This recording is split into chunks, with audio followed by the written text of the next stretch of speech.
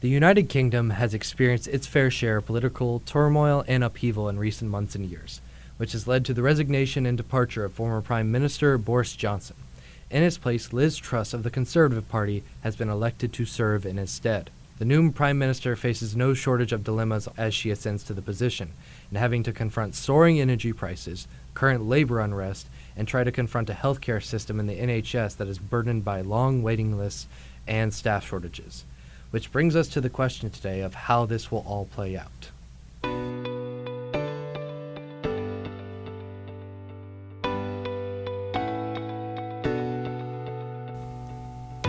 From Seton Hall University, this is The Global Current. I am your host, Drew Starbuck. With me today are two fellow Seton Hall students to cover the questions we will be covering. Covering the domestic situation in the UK today is Juliana Mori. Hi, Juliana. Hi, Drew. Thank you for having me. Thank you for coming on. And focusing on the international aspect today is Christopher Benitez Cortez. Hi, Christopher. Hello, Drew. Good to have you on. All right, let's get started, guys. I want to cover the background of the situation and also examine the United Kingdom's kind of political government and system at the moment. So how is the Prime Minister in the UK actually elected? The Prime Minister is elected by other members of Parliament from the largest party, which has been the Conservative Party for the past 12 years. And the MPs vote for the best fit leader for the country, not based on their campaign, really. Yeah, so it's less an act of the popular vote. It's just the party that has the most seats gets to decide, and the politicians of that party gets to decide who is the next prime minister. Yes. Okay, so that's a little bit different style of governance than what you would see in the United States or other democracies. Mm-hmm. What role does the monarchy play in political governance, if they have any? So how it's set up is that the Prime Minister shares power with the monarchy, but the Prime Minister has total political control over the United Kingdom. The monarchy is more of a figurehead and advisor to the Prime Minister, and they have no ability to interfere with foreign affairs, but the monarchy is the figurehead that acts.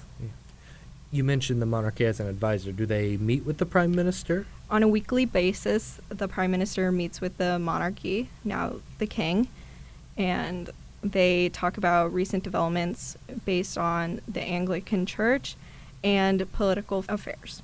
Christopher, do you have anything to comment on, like, the current election of the Prime Minister or how we got into this position that we are in the moment in the UK?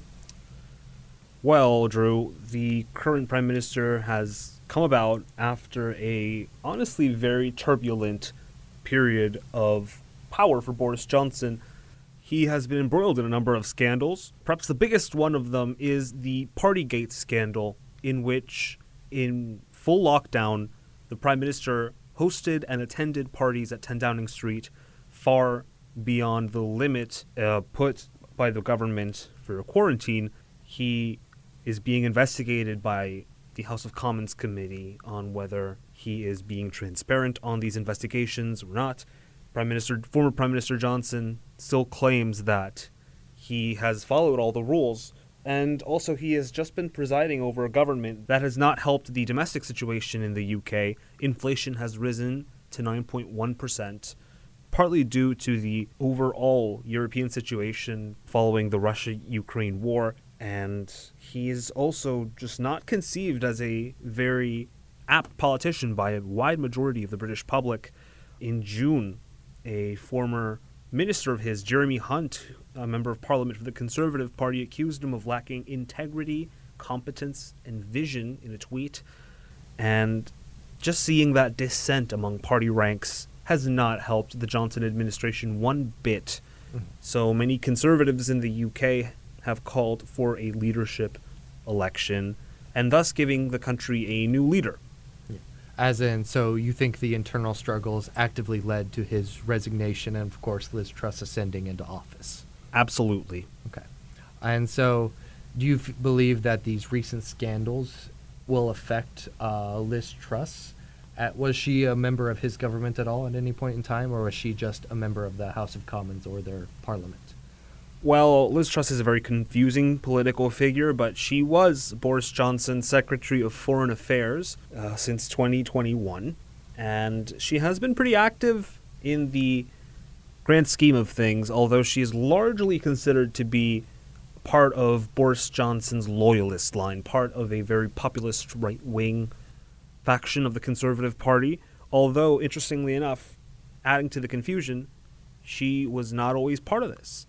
She was actually a member of the Liberal Democrat Party growing up. She grew up in a very left-wing academic family, and in Oxford, she controversially was a Republican. Now, by Republican, we are not talking about the Conservative Party of the United States. We are talking about a person in the British Commonwealth that advocates for the removal of the monarchy. So, in essence, wanting a British republic.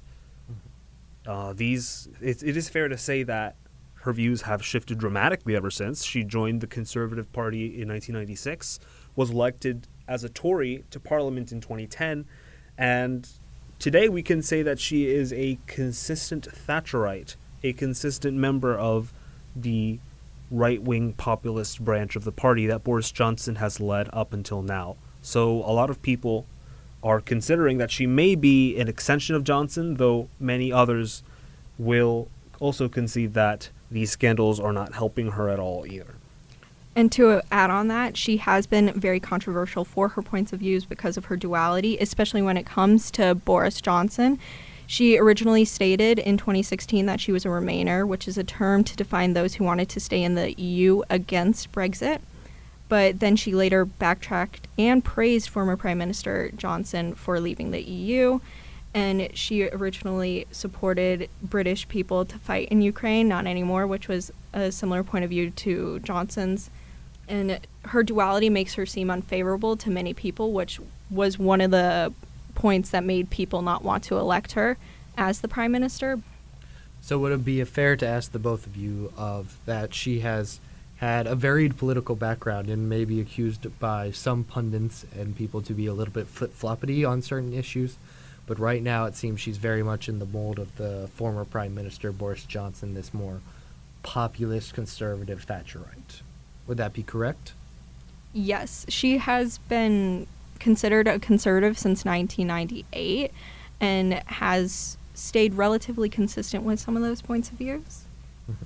I want to turn away from the personal background of the new prime minister into looking at what her foreign policy will be. As the foreign analyst, Christopher, what do you think her policies are with regards to Northern Ireland? Because we mentioned earlier Brexit in the UK, and that is a contentious issue that many in the world, especially in the United States, are concerned about. So Truss proposes creating legislation that would essentially solidify Brexit into British law. Her current proposal includes keeping product standards in Northern Ireland identical to the ones in Britain, thus encouraging more Britain-Northern Ireland trade and less Northern Ireland-Republic of Ireland trade, which is also Northern Ireland EU trade. This legislation would essentially, to quote her side of the political aisle, would prevent a border forming along the Irish Sea. However, this has not been very well received in many parts of the world. In Ireland, it certainly hasn't among the Irish left, among the Northern Irish left, as it would create more possibilities of a strong border in Ireland, which is something that was struck down with the 1998 Good Friday Agreement. In America, this is not going over well either. This may be a future point of friction between the new Truss administration and the Biden administration in Washington. Although, of course, it has had its fair share of celebrations, particularly among unionist members of the Northern Irish Assembly and the Parliament at Westminster. So we can firmly say that her pro-Brexit views that she has espoused recently are very clearly showing, and she is very actively trying to separate the UK from the EU at its most contentious point, which today is Northern Ireland. There's also been coverage in the news, Christopher, of like her hardline stances carry over from her time as foreign secretary on China, particularly the CCP. Do you have anything more to elaborate on that? Absolutely. So the Chinese Communist government has been known to make particular inroads with Boris Johnson. Johnson once called himself a Sinophile. So that was a major point of embarrassment for many on the British right. And Theresa May has really been stepping up to what the majority in her party are advocating for. So Truss is really expected to take a hard stance on China over the autonomy of Hong Kong, as well as the Uyghur situation in Xinjiang. This is a break from what has been seen as 12 years of Tory open arm policy towards China, particularly in major investments in real estate, in other important industries. But Truss is seen as a breaking point in that, and she's largely responsible for the anti-China actions the British government has taken in the recent past, among them the extension of the BNO visa program for Hong Kongers and a deal regarding submarines done with the US and Australia. She has received tons of praise from the Taiwanese President Tsai Ing-wen, who has supported Truss in her commitment to defend Taiwan in case of a Chinese invasion. And this is generally angering many officials in Beijing.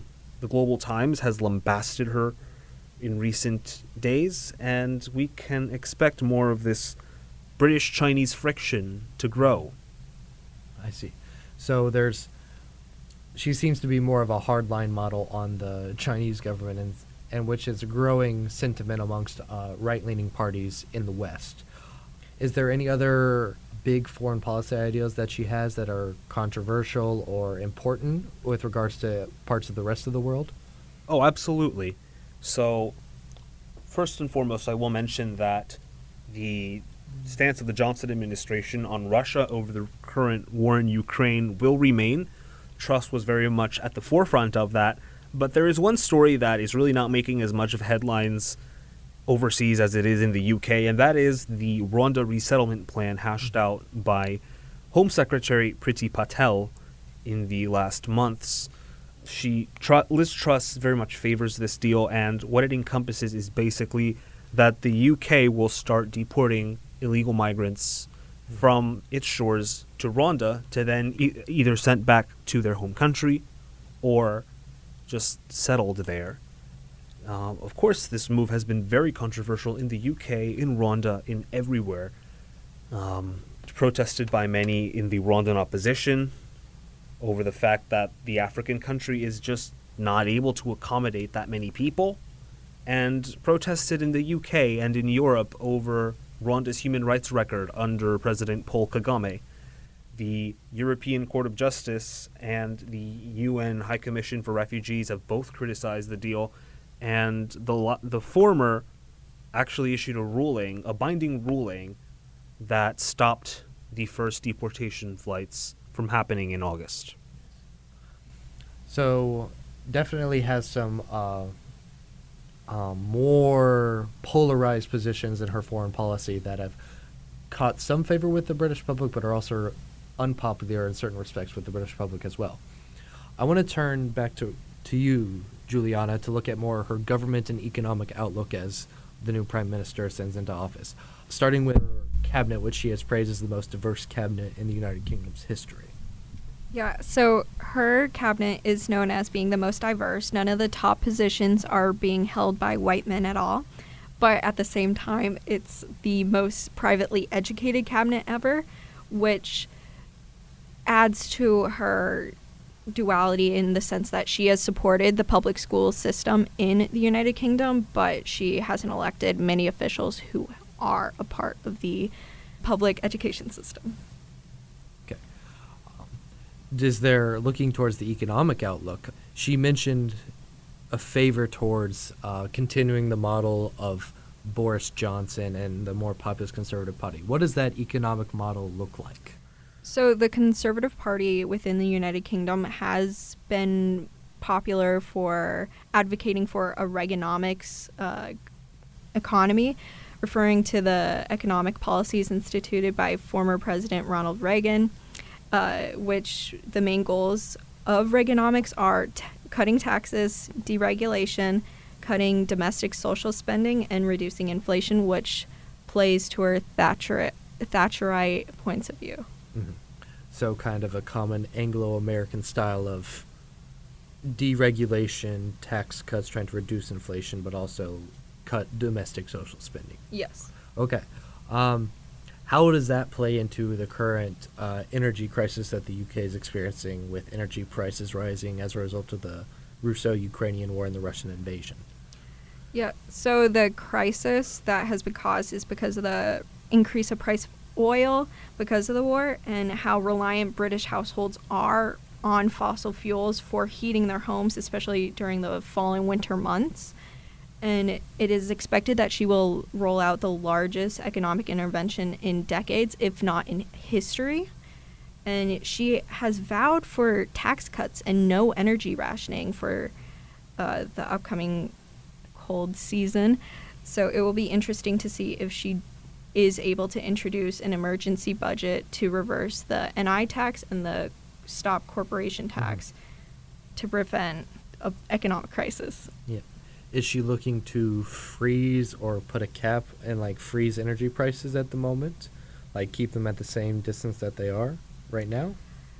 She is going to try and cut other taxes in order to freeze the energy prices, but she hasn't effectively introduced anything that would do that. Looking towards more a public health outlook, we mentioned earlier the staff shortages and long waiting lines for the NHS in the UK and the COVID-19 response. What is her policies that she's looking to do towards that angle of governance? So Truss hasn't exclusively said anything pertaining to her COVID-19 response, but it can be assumed that she will stay with the Conservative Party's points of views, and it's outlined that she will add jobs and increase the amount of nurses and general practitioners within the healthcare system, and promoting vaccinations for younger children. And for NHS, she elected her health secretary, Therese Coffey, who has been given such a tough job because of the ambulance delays and the shortage of healthcare workers. So it will be interesting to see if she can solve any of this crisis that has occurred. But it can be expected that she will address it soon, if not within the next week or so. Okay, so now that we've taken both a look at her foreign policy, her government's look, her economic outlook, I want to turn towards the reaction to the new Prime Minister amongst the British public. So I want to address this question to both of you of what is the current popularity of Prime Minister Truss with the British public, and how does the role of only the Conservative Party electing her as Prime Minister played into that? So the general rule of thumb for British voters right now is that they don't believe that Truss will be a good or great Prime Minister. In a poll done by YouGov.uk, 52% of British voters believe that she'll be poor or terrible, when only 12% think she'll be good. They don't trust her with top political issues pertaining to England, and she has suffered severe drops in ratings even before she was elected as Prime Minister or offered as a candidate for Prime Minister. Addressing a follow-up to that, to you both, do you think her being accused of being another replica of Boris Johnson, is that reputation contributing to this current unpopularity? Yeah, so Boris Johnson wasn't seen super favorably within the general populace of the United Kingdom. I want to talk about the precariousness of her political position as well, because we mentioned, the Conservative Party is the one that elected, but they only got to do so because they were the largest party in Parliament. And you mentioned, Juliana, earlier that the Conservative Party has been in power for 12 years or so at the moment. Is there any chance that the Conservative Party and Liz Truss lose support in Parliament? I believe that they have lost Truss already, and the Labour Party leader, which is the second most populated party within Parliament, the leader has said she's out of touch with her points of views, and he offered his token of congratulations, but he opened hostilities immediately, attacking her plans to drop taxes. And that is becoming more popular amongst the British people, finding the Conservative Party out of touch with most of their public policies and foreign policies. Do you have anything to add on to that, Chris? Well, that's the outlook at home, abroad she is equally unpopular, particularly with the new enemies she's declared. In China, the Global Times have lambasted her as undemocratic. Same thing in Russia. The Russian press particularly has made a big deal out of the fact that Truss was elected by a whoppingly small percentage of the British population. So we can expect abroad things are not going to look as well. Also, due to recent activity over the Brexit process, we can't expect much of an ally from Washington.